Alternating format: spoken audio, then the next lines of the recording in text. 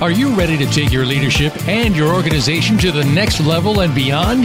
Your competitors will be there before you know it. Today's leaders must perpetually innovate, evolve, and grow faster than the competition. Welcome to Innovative Leaders Driving Thriving Organizations with Maureen Metcalf. In the next hour, you'll meet innovative leaders who have become successful at the helm of some of the most respected organizations in the world. And you can become the next big success story. Now, here's your host, Maureen Metcalf. Hi, welcome to Innovative Leaders Driving Thriving Organizations. I'm your host, Maureen Metcalf. I'm the founder and CEO of Metcalf & Associates. I work with leaders in their organizations, identifying the trends that will most likely disrupt their businesses and develop business strategies and business and leadership practices to leverage those trends to create strategic advantage and sustainability. I'm a regular contributor to Forbes and the lead author on an award-winning book series focusing on innovating how you lead and transforming your organization. I'm also an adjunct faculty member in universities in the U.S. and Germany. I am delighted today that with us is Skip Pritchard. Skip is an accomplished CEO, growth-oriented business leader, and keynote speaker. He's known for his track record of successfully repositioning companies and dramatically improving results while improving the corporate culture. And so, he is absolutely known as the culture changer. He's a keynote speaker on topics ranging from leadership, personal development, growth strategies, corporate culture turnarounds, and the future of publishing. His views have been featured in print and broadcast media, including the BBC, the New York Times, CNN, NPR, The Daily Beast, Harvard Business Review, Information Today, and Booksellers, Publishers Weekly, Christian Retailing, and the Library Journal. I need to interview people with shorter bios. Truly, I am honored that you are here with us, especially given this list of accomplishments. It's wonderful to be here. I'm excited to talk with you. Thank you.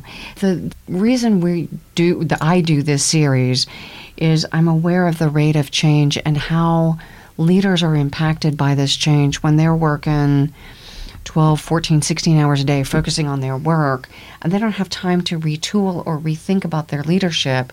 And so I wanted to create a series that would allow them to improve on a weekly basis how they lead and stay current, probably very similar to your blogs. And so that's what the radio show has turned into. So for our listeners, I invite you to listen to Skip's message and see what you can take out of it to experiment with this week on your own leadership. And we would love to hear an email from you talking about what you did and how it worked. Skip has just finished a very interesting book. He is going through the publishing process. I strongly recommend it.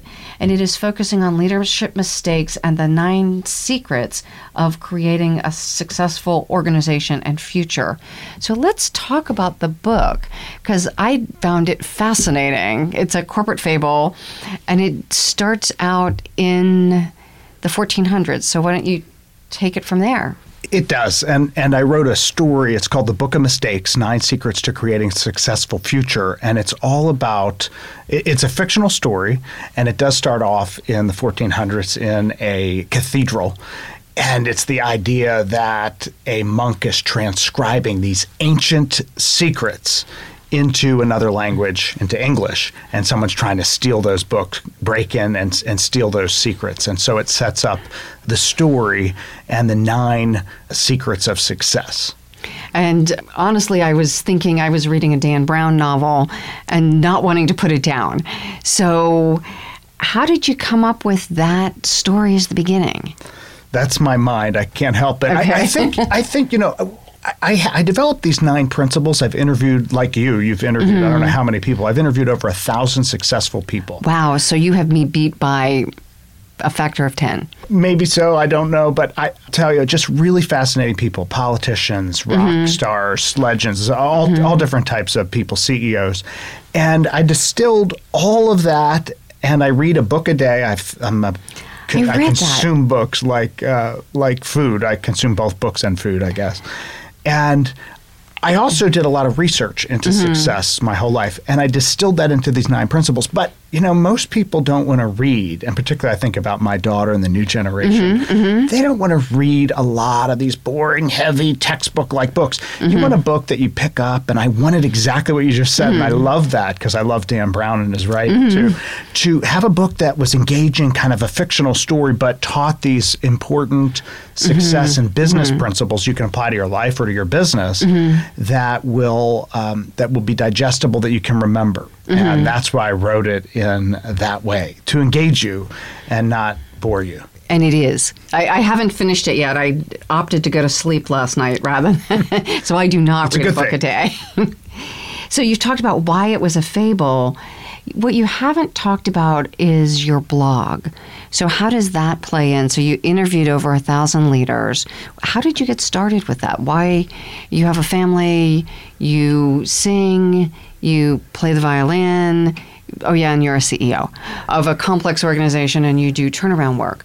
Where does the blog fit? Well, it's my passion. I wrote the story, and I wrote it partly as a story because we remember stories a lot more than we do if we just read a regular book. 22 times more likely to remember a story than a fact. But actually the blog started because I was the CEO of Ingram Content Group in Nashville, Tennessee. It's the largest book trade wholesaler in the country. And Condoleezza Rice, Secretary of State, was coming through on her book. And I said, I should probably interview her when she's coming through. And I asked somebody that worked for me, do you have a video camera? He's like, sure. And he brought in a video camera. It was one that he used with his kids. And I said, could I do a quick interview with you? And she said, yes. And, of course, she was so gracious, and I remember it was funny because she says, where's the microphones we attached to our... And he said, oh, this is fabulous. It's new technology. It was just a home video camera. And I bumbled my way through that. But from there, started interviewing a number of different people as they would come through. And you know what I learned, Maureen? We had done a lot of interviews. I had interviewed very successful and famous people before. But people don't follow corporations. They follow people. Yeah. And so I thought, well, I have to do that. And I thought, well, be a little more personal, put yourself out on it a little bit. And that's why people engage and follow you, is because they want to know you, not just the company. Not that they don't care about the company. But they don't care about the company. They don't care about the company, right? Mostly, unless they're a stockholder, they don't care about the company. It's true. And so that's how it got started. And it's my passion. I've always had this passion of studying success. We had a very different way of running our house when I was a kid. My parents, they thought, well, we want to do good work. We want to do mission work, they thought. We want to just give back to the world. They couldn't have children, they were told. They had 6. And then my mom said, well, we still want to do good work, but we don't want to go overseas. So what could we do? Let's open up our house to people. And all these people would come through our house, and I would see, usually they were addicted, abused, kind of abandoned kind of people. And one would leave, maybe go to community college, get a job, and the other would be back on drugs and circle back. And I started studying, why are you successful and you not? It's fascinating, isn't it? It is. And what makes that difference? And that same fascination I applied to companies, right? Why does one organization succeed and another one fail? These elements can be very similar. And why is that? And so this fascination just is my personal passion. And so interviewing people, what makes them tick, why did you do this? Condoleezza Rice was this incredible pianist. Really? Oh, she played with Yo-Yo Ma. She is at that level. And yet here she is as a politician, Stanford professor now. And I just found this interesting, that successful people are multifaceted.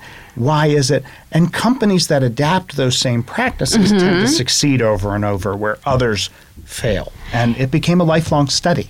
We wrote a chapter in a book, Leader 2050, or Leadership 2050, and we looked at the competencies required for leaders in the future. And frankly, I think they're required now. But one of them is intellectually curious.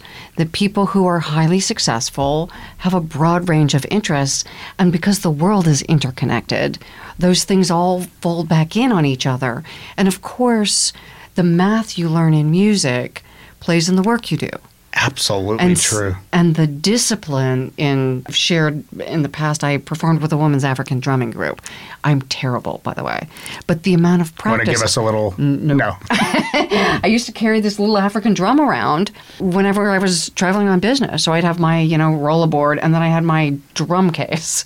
People aren't always delighted that you're practicing drumming in the room next door. So I would, usually go find an empty ballroom or something. But that discipline and commitment to something impacted how, there's a whole bunch of days we don't want to get up out of bed to go to work. It's cold and rainy, and you just do it. That drive, that curiosity, it's one of the things, I notice successful people that follow my blog at skippritchard.com are interested in this wide variety of authors and ideas because of that. If you look at the latest research, if you read the latest dissertations coming out of higher education and all across the world, oftentimes you find that the breakthroughs that are happening in one field are not actually new. They're applied from another field into that field. And that same curiosity that a researcher had in looking at some quantitative physics over here and applying it to a biology, you think, well, how can that be? Those opportunities create breakthroughs. And so you're right, this curiosity is an element of incredible passion and success for companies and people. And you do notice that. Plus, they're just a whole lot more interesting, right? They are. Well, and often, and you talk about your upbringing, often they are people who have had disorienting dilemmas and traumas in their lives. And not that you had traumas, but you were surrounded by people who did. So I'm assuming they impacted you on a daily basis. And some of them probably misbehaved. Absolutely true. We also saw people who were had a lot of significant issues, multiple personalities to abuse. It was the full range. I have some experience, not personally, but with a couple of very close friends. Until you've had that experience where someone changes into someone else, and it's amazing. Some of us think that we turn into somebody else anyway, but when you really see it happen, turn into a teenage boy or this beautiful young woman, accent changes, somebody smokes, another personality doesn't. They don't know. Well, and they have big gaps in their memory about what did you do last night? I don't know. I don't know, right? And it's truly, I don't know. Some personalities know all, some might not, some are split. It's a very interesting issue. So, yeah, we would see all these people, but you would see some of them go off and become successful and others not. And that's the mystery of it all. And you and I share that fascination, which is why I started studying developmental psychology, because that explains some of it and how we take the disorienting dilemmas. And some of us take the fork that is the growth fork, and others take the spiral down. We regress. True.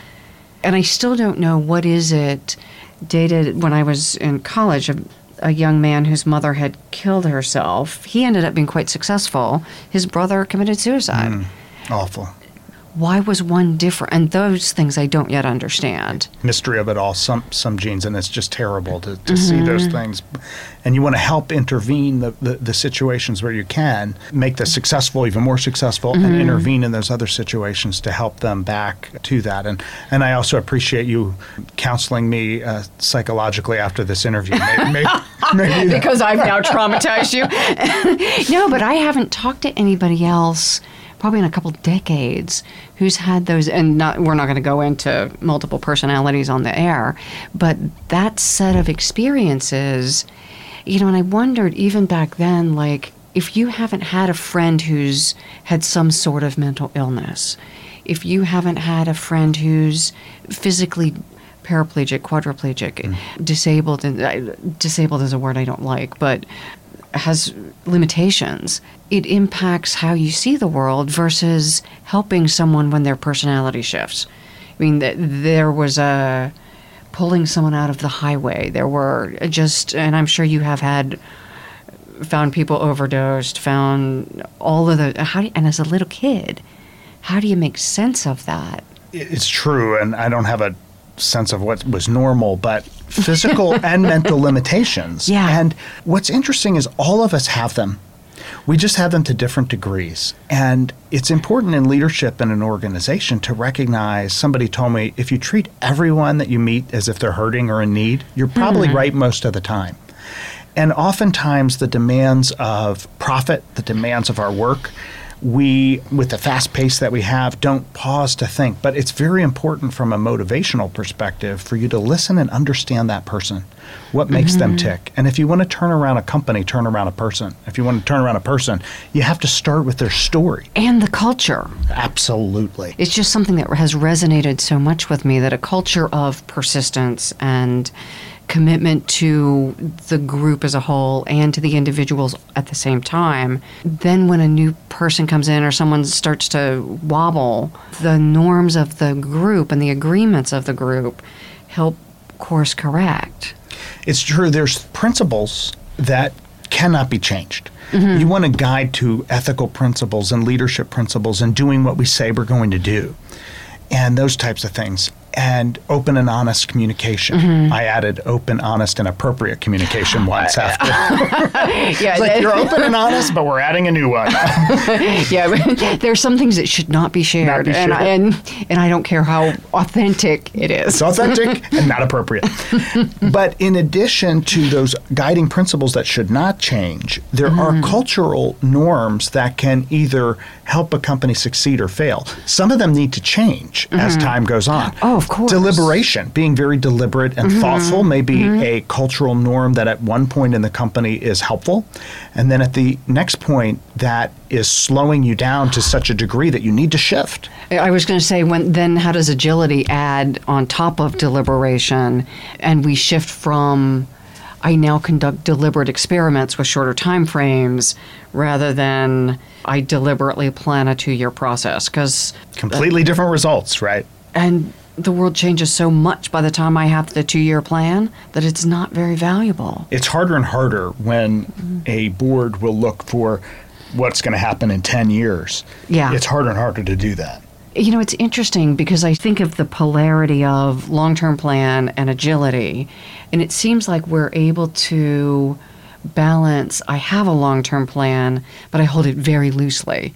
So I know that directionally, my company does leadership development. I know we're helping people prepare for the range of change we're seeing in the future. We have plans, and they change all the time. So you might wonder even why do them? We're headed to the moon, but we need daily course corrections. Perfect. Okay. It's the perfect analogy. Yeah. And you just have to keep adjusting and know that where is our North Star? Where are we headed? But I'm going to do it in an open way that will allow me to move and be flexible in the how, what, where without changing the ultimate goal. Yeah, it's the moon. I love that. Thank you. So we will be right back. This is Skip Pritchard and Maureen Metcalf talking about Skip's book and his leadership philosophies.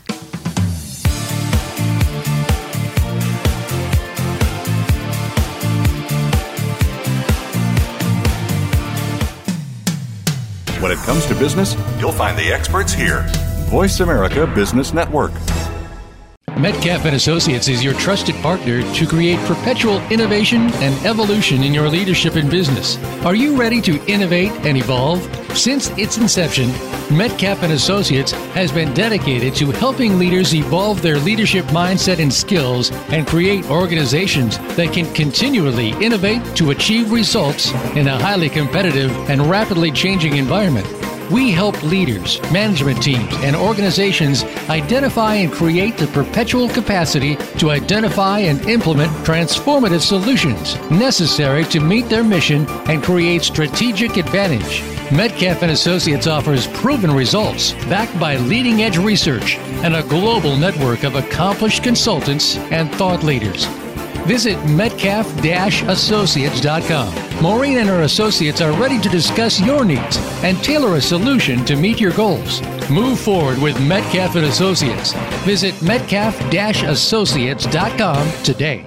We hear it and read about it every day in the news. America is heading over a fiscal cliff. Home prices are still receding and unemployment growing.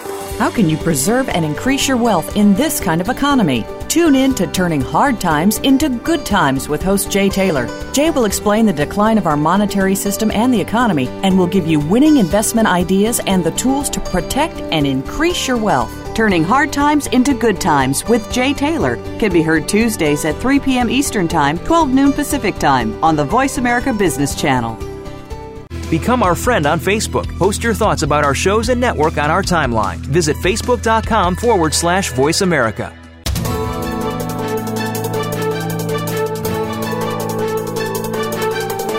whether the market's up or down. Or if you're looking to improve your portfolio, our experts are ready to talk to you.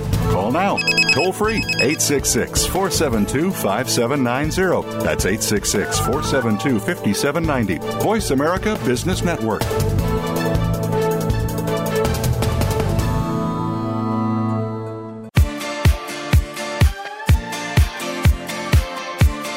You are listening to Innovative Leaders Driving Thriving Organizations. To reach Maureen Metcalf or her guest today, please call 1-866-472-5790. That's 1-866-472-5790. Or send an email to info@metcalf-associates.com. Now, back to this week's program. So welcome back. You are with Maureen Metcalf and Skip Pritchard. We are going to talk now a little bit more about the book and the 9 mistakes. And one thing I'm curious about, why mistakes rather than success factors? The subject of a highly debated publishing discussion. I'm assuming there's a bigger story than... Because mistakes, everyone will tell you, is not something that people want to look into and study. People only want the book of success, right? But today, the new generation especially, is very fascinated by the opposite side of things. And so often we're geared in and we tune in. If I say, I'm doing these 10 things right, but if I say to you, but Maureen, there's one thing that you should just tweak a little bit, by the time you get home, you don't even remember the 100 things I said that were good. You're only thinking, I can't believe he said I had to tweak this thing. And you're focused on the, quote, mistake. Yeah. It's human nature. Yeah. And it has to do with neurology, right? How our brains are programmed. It does. And so I developed also an online component for you to be able to take a test and see what is my area, where is my, quote, mistake, what is my strength, so that I can see how that plays to me and then to my entire team. Do I want to take this? I don't know. After this discussion, you can tell me if I should have to enter a counseling session. I think you do. And I think it also is designed to give you your strength so that you can play into But remember, I won't remember my strengths. Which is great. I'll only remember my flaws. Well, we have to know them, I suppose. Yeah. So what are a few of those mistakes? Well, again, I developed these mistakes through extensive research and interviews with over 1,000 people. And just to give you an example, the first mistake is working on someone else's dream. So often, why did you major in math? Well, Dad said to. Why did you enter this job? Well, this college professor, she was very influential. Mine was cute. That's why I studied economics. Right. It was really cute.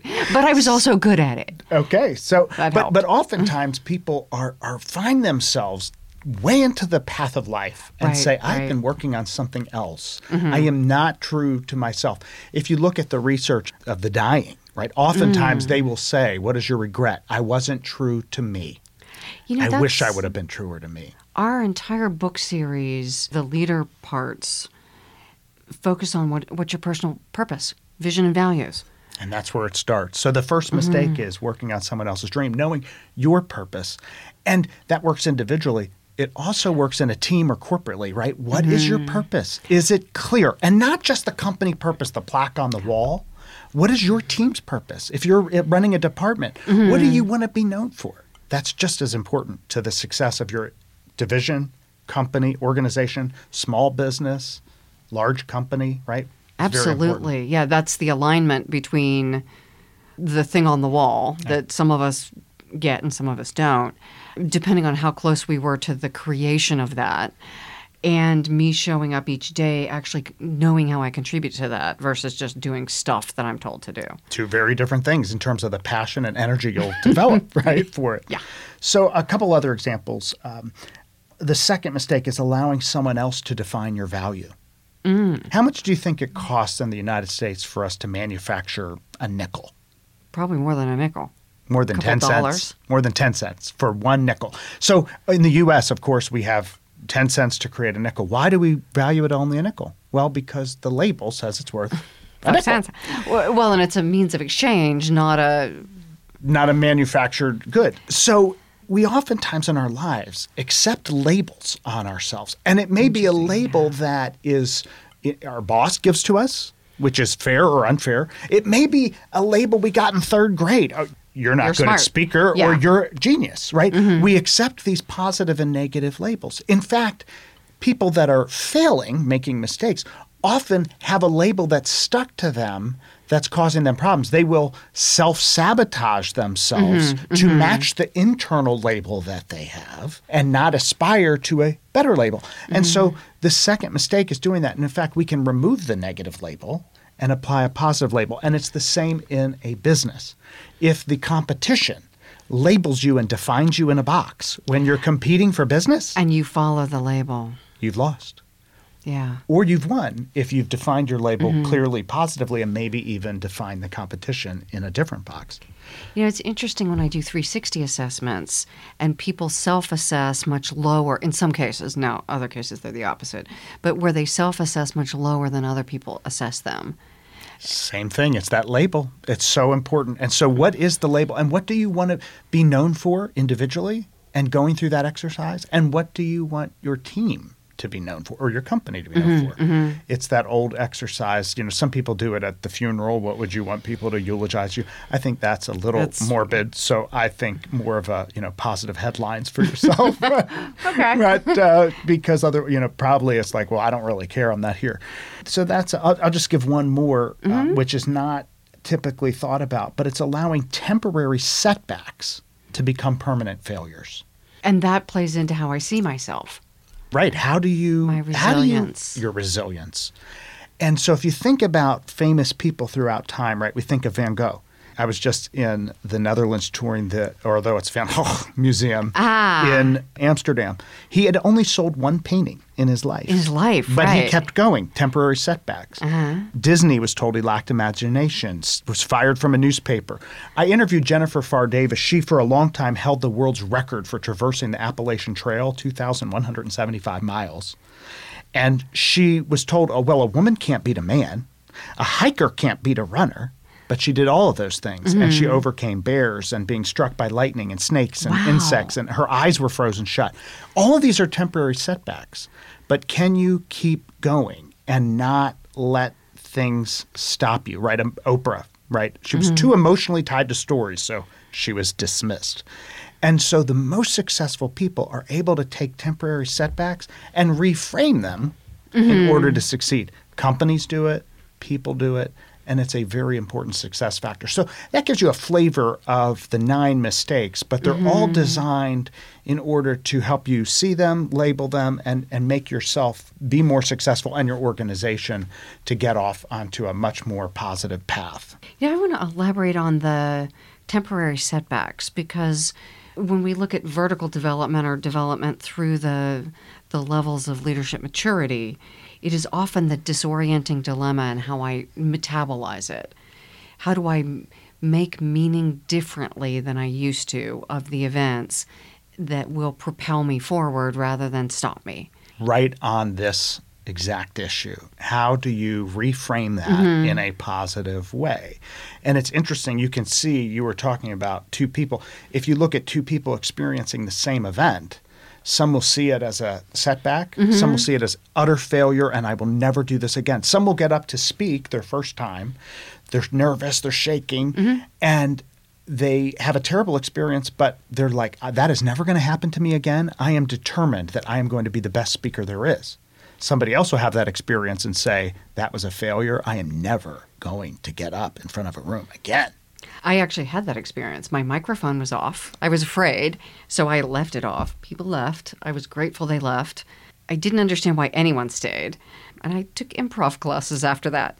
That's a success factor. Yeah, and I don't blame. Take failure as failure. See, that's success, right? Blame is the big thing, right? Where people blame the coach, the weather, the taxes, the audience, the publisher, the management, their injuries, pain. They will come up with these excuses. My parents, the way I was raised, right? Where other people will have the exact same set of experiences and difficulties. And that's the fascinating part. But push on. And why is that? They're not allowing these temporary setbacks to just stop them. There's something in them that develops this resilience, which we can all learn. And that's the interesting thing. If you talk to the most successful people, they've learned to overcome it. Part of it is self-talk. They've learned to reframe that talk. I have literally taught people and asked them, tell me exactly what's going through your mind. Just close your eyes and tell me. And they will start giving me that inner voice.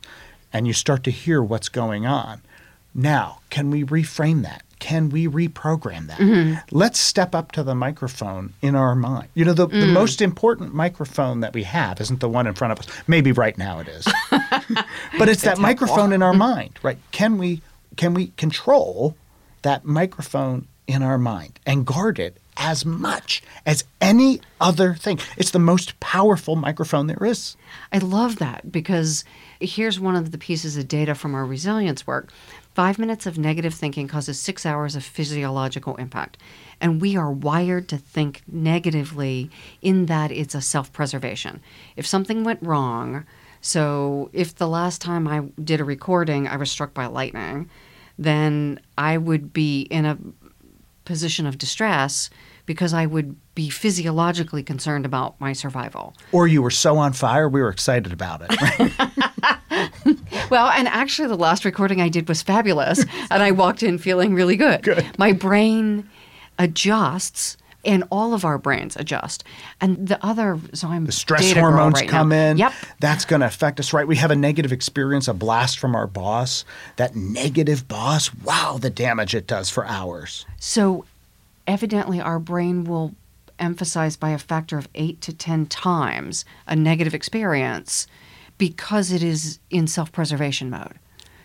And as a result of that, we can choose how we take that and move forward. How can you change that internal track to move faster? The most successful people, they still go through that feeling. They still think those things. They just do it at a much faster clip in order to move on. They can process those negative chemicals and turn them into positive energy and drive. Your determination, I'm going to take an improv class, is going to come faster than somebody else who's just going to wallow in that. You know the people who don't, it doesn't last 8 hours, it lasts 8 days. Well, the conversation continues. It's not 5 minutes negative conversation. It's ongoing. They step up to the personal microphone and keep repeating the story, and it amplifies versus this is going to feel really stinky for a while.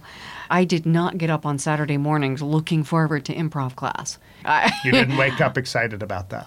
It was something I was doing to learn. I learned to kind of enjoy it, but it wasn't how I was wired.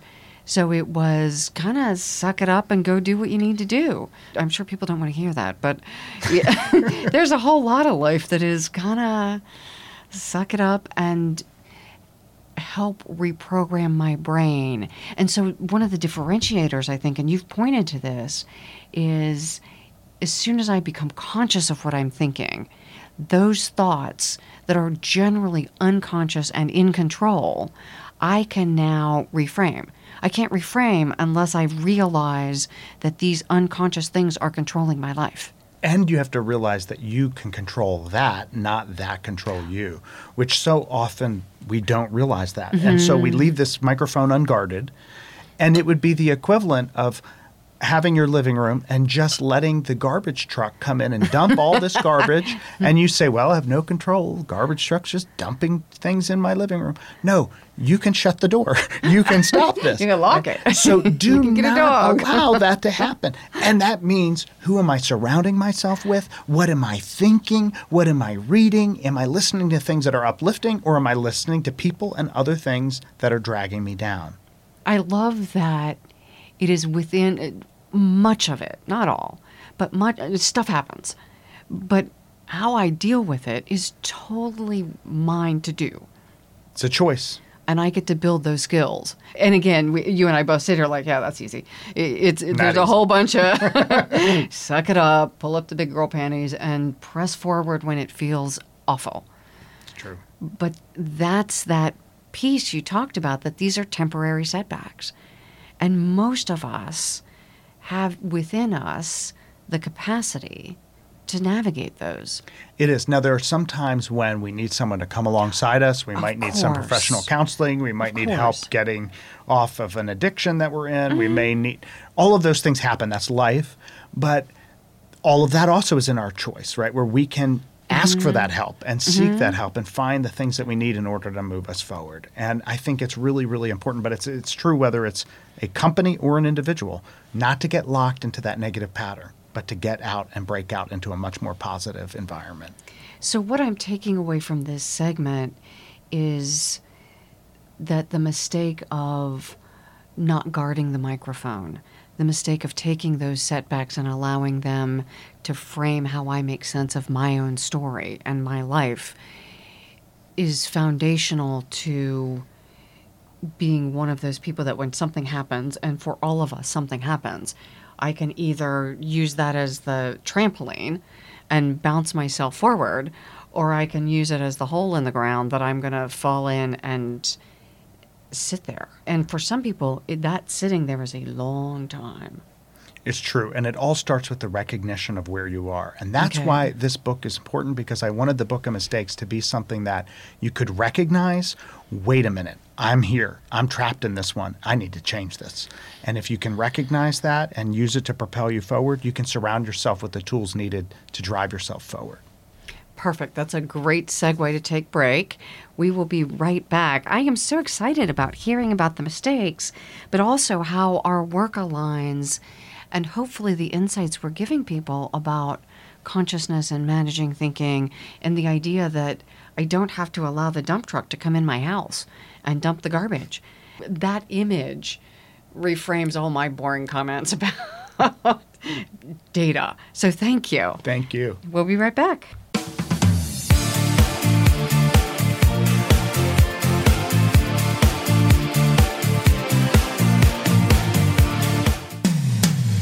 When it comes to business, you'll find the experts here. Voice America Business Network.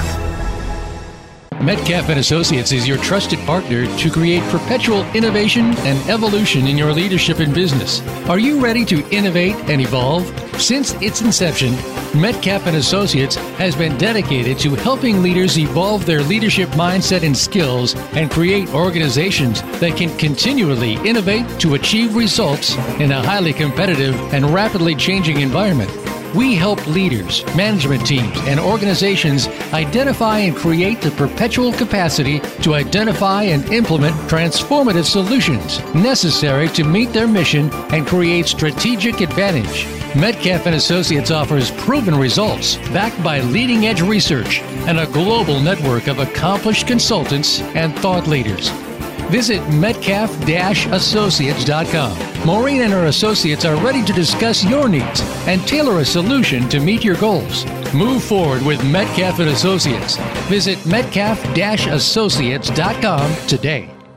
Today we live in a truly global environment. Business can more easily be conducted now in almost any part of the world. How do you, as a business owner or professional, navigate the ever-changing business landscape? Tune in to Leadership Beyond Borders with host Kimberly J. Lewis. With a worldwide resource of guests, you'll find out what opportunities and challenges surround diverse and virtual organizations. Listen live every Tuesday at 3 p.m. U.S. Pacific Time on the Voice America Business Channel.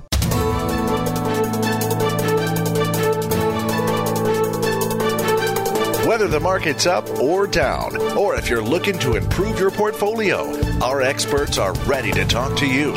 Call now toll free 866-472-5790. That's 866-472-5790. Voice America Business Network.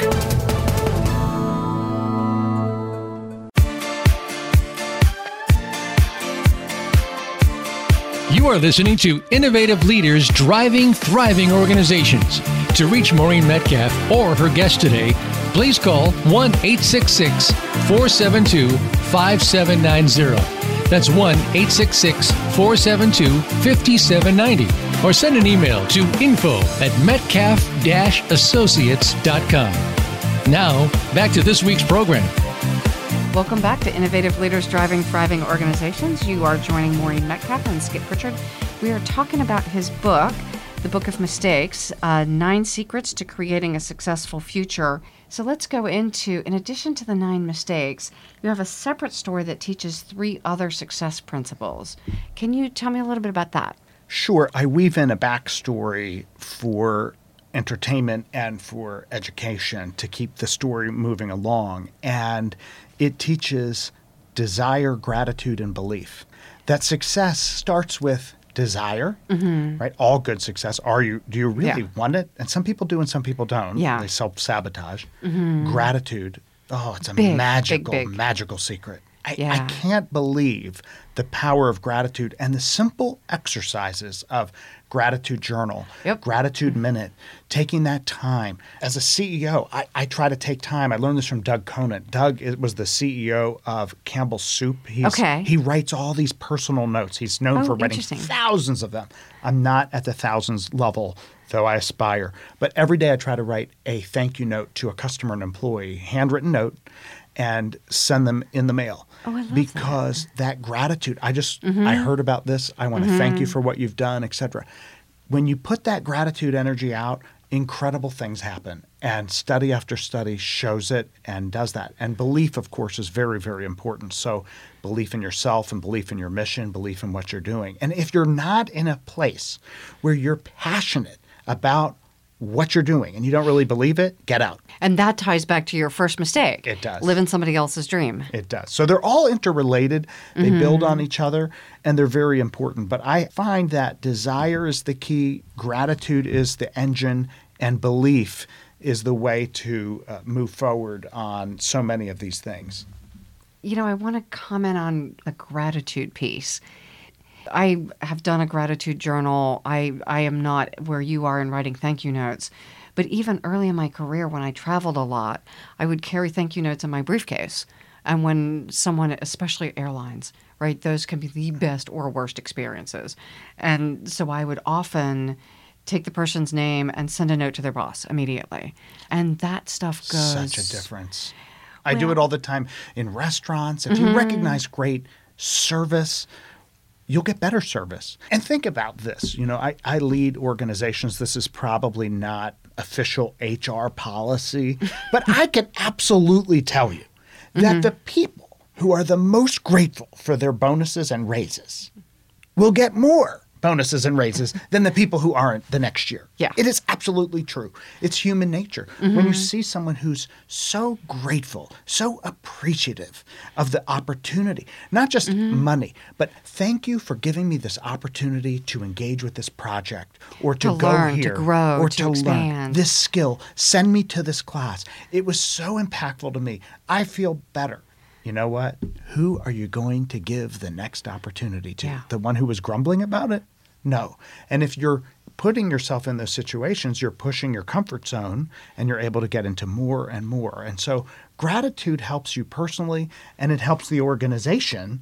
You can have a grateful organization. Your entire culture can be one of gratefulness. You can find, I run an organization called OCLC. We're dedicated to the mission of libraries all around the world of all types.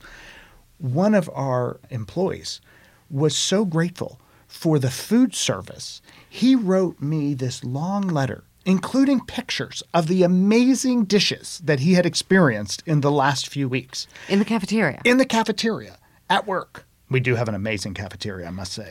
You come up and try it. It's amazing. I mean, world renowned. It's so good. And he took the time to write site-specific examples of employees in the cafeteria. Beautiful. I mean, he should have been a food photographer. These photos were so good. But took that time to be grateful for something that small that most people would say, oh, it's insignificant. I just had lunch. No. And what does that do? It changes that culture, right? It makes people even more willing to serve and step up their game more. It also changes our brains.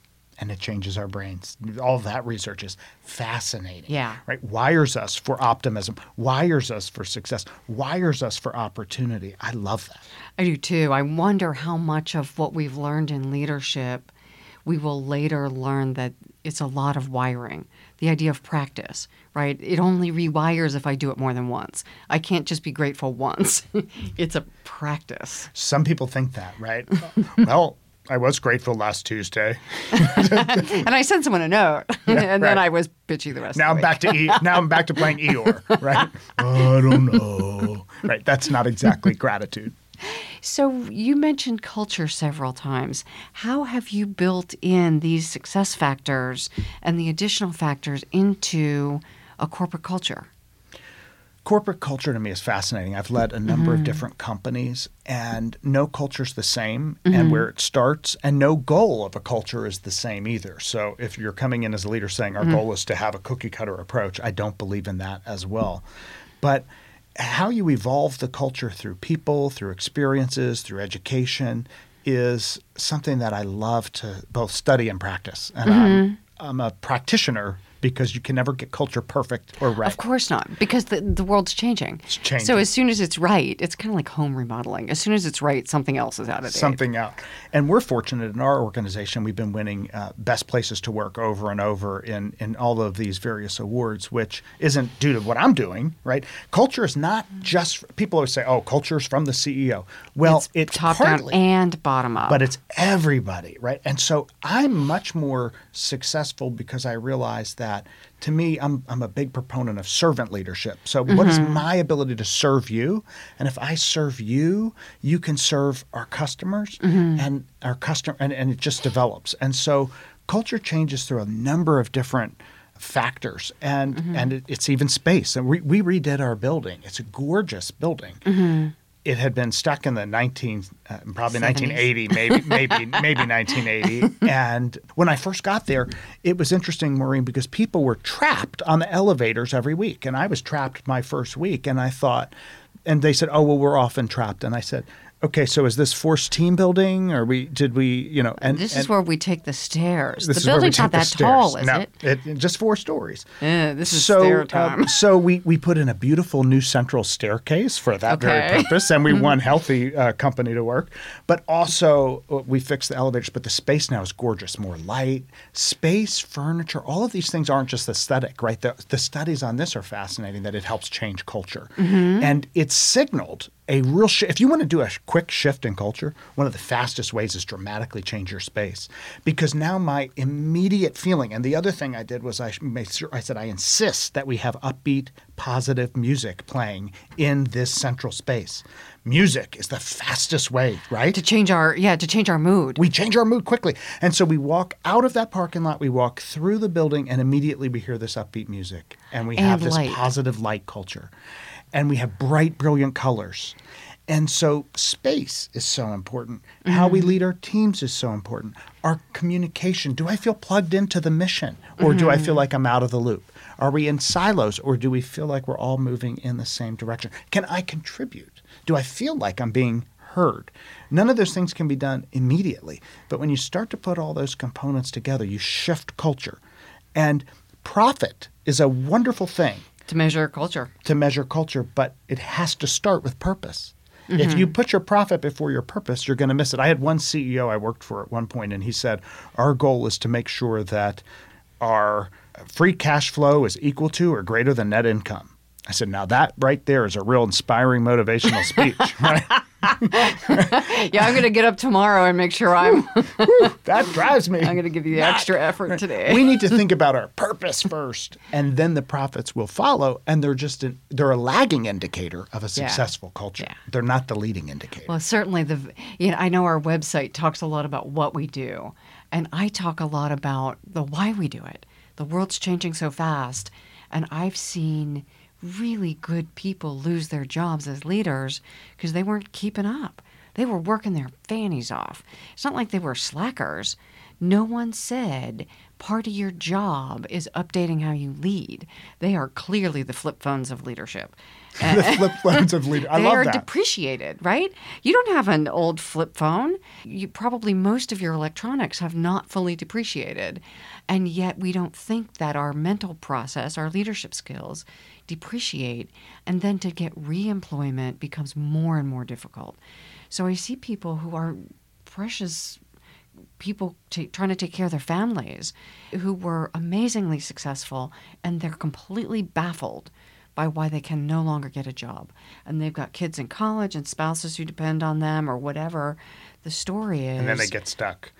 And getting out of that rut is a whole lot harder than the continual That's why it's a refining. Well, some of them, it's a hole. They're in Wonderland. The Book of Mistakes is also designed in the same way, in that I learned a long time ago, Jim Rohn used to say something in his seminars. He said, and I tell employees this, which is surprising for a CEO, I say, work harder on yourself than your job. He said, if you work hard on your job, you'll make money. If you work hard on yourself, you'll make a fortune. Now, the idea isn't actually the money. But if I'm thinking about expanding my abilities, my skills, working on myself as a leader, investing in books and resources, listening to shows and positive broadcasts and these types of programs, I'm going to get sharper as a leader. And that's that old Stephen Covey thing, right? Sharpen the saw, right? Don't just chop down the tree. And that investment will keep you from being in that kind of situation. Now, you might find yourself out of a job. You might find yourself in a difficult time, but you're going to have much more to rely on than someone who doesn't. Yeah, and I think that's the point. Most people will lose a job, but am I employable, re-employable at a comparable level? And how fast? Yeah. And it makes a difference, right? If I'm learning all these skills and if I'm open and if I'm grateful and opportunistic and optimistic, I will find the next opportunity. And I'll look at it as a temporary setback, not a failure. Well, and often we ask people, in fact, to work themselves out of a job, right? Your division's closing, and the people you retain and move are those who were willing to do that and trusted themselves as much as you. It's so true. I remember a motivational speaker that passed away a few years back. He was great, Keith Harrell, and he was talking about a big layoff at IBM, and they said 90% of you are going to lose your jobs. And any questions? And he put up his hand and he said, I have a question. And they said, what is it? And he said, when all these other people are gone, will I get a bigger office and one with a window view?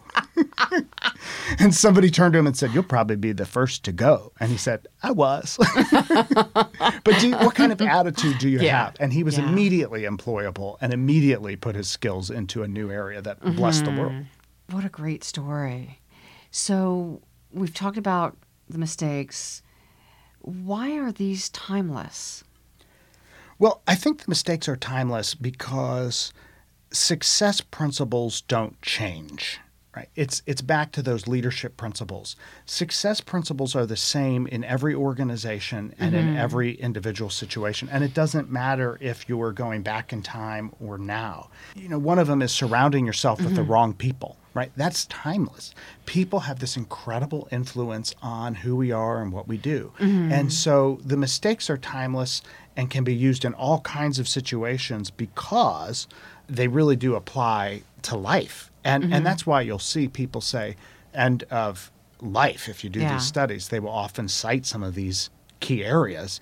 And it usually doesn't change, right? We do this study and it's generation after generation. It's the same. Wouldn't it be wonderful if it changed? Because we got those right. We got it early. You know, like, I got the memo early. Like, I think we're missing the memo. So I'm hoping this is like the memo. You know, I tell people it's kind of like if somebody was in a wreck. I heard somebody tell the story. You know, you're in a wreck and somebody runs out to the middle of the road and they're bleeding and they're sweating and they wave you down and they say, "Stop, Maureen! Don't go down this road. I just crashed. The bridge is out." That's like saying, hey, here's some of the 9 mistakes. Do you want to keep going down this road? Well, some of us just go, get out of my way. Oh, it happened to me. I'll be one of the 10% that stays. Right. How do we listen and get that wisdom early and change the course of our life? So that's the invitation to our listeners, is how do each of us, and you've heard from both Skip and I that we have made our own mistakes. So let's take the next minute and a half or so, talk about where they would find your book, where they would find your blog, and the video that you've done about your book. I want you to share that. Sure. So skippritchard.com, there is no T in Pritchard. For all the Pritchards who are listening with the T, mine does not have one. So PRICHARD.com. Correct. Skippritchard.com is my website where I have a wealth of interviews and articles on leadership and success. The book can be bought at any bookstore, airport stores, Walmart, Target, Barnes & Noble, Amazon, Books A Million, etc. So wherever you buy your books, independent bookstores, which we love to support, we are happy to have a number of people supporting the book. And it is also a book trailer you mentioned, which was very interesting because I have some videos out there where I'm explaining the book, but a book trailer is very interesting to put together in a narrative. It's like a coming movie thing. So that's been very interesting. And then also for leaders who are leading a team and want to get 5 or 10 books, I also wrote a companion guide. It's a leadership guide to the Book of Mistakes, filled with exercises for you to take your teams through to not just change you individually, but to help your organization and to help your division move in a more successful path. Thank you so much. I'm actually really enjoying reading the book and look forward to finishing. Very good. This is Maureen Metcalf, Innovative Leaders Driving Thriving Organizations. Hopefully everyone who is listening has heard something that they can put into practice immediately, whether it's a resilience practice of managing your thinking or getting clearer on whose dream you're living, or developing a gratitude practice, or beefing up your gratitude practice. There are so many things that Skip's talking about that I think are immediately applicable, whether you have a CEO job or you're the janitor. You know, for all of those who think about leadership as that someone else, there's also the I lead myself. I lead my family, I participate in my community or my church. How are you being the person people want to follow and inspire rather than being the leader who tells people what to do? We want you to be defined by your success, not your mistakes. And we want you to learn from your mistakes. Yes, or mine. So you can find us at info@metcalf-associates.com, email us at that address, or Facebook, Innovative Leaders Driving Thriving Organizations. I would love to hear your feedback. Skip would love to hear your feedback. And I hope that you are able to buy his book. Thank you.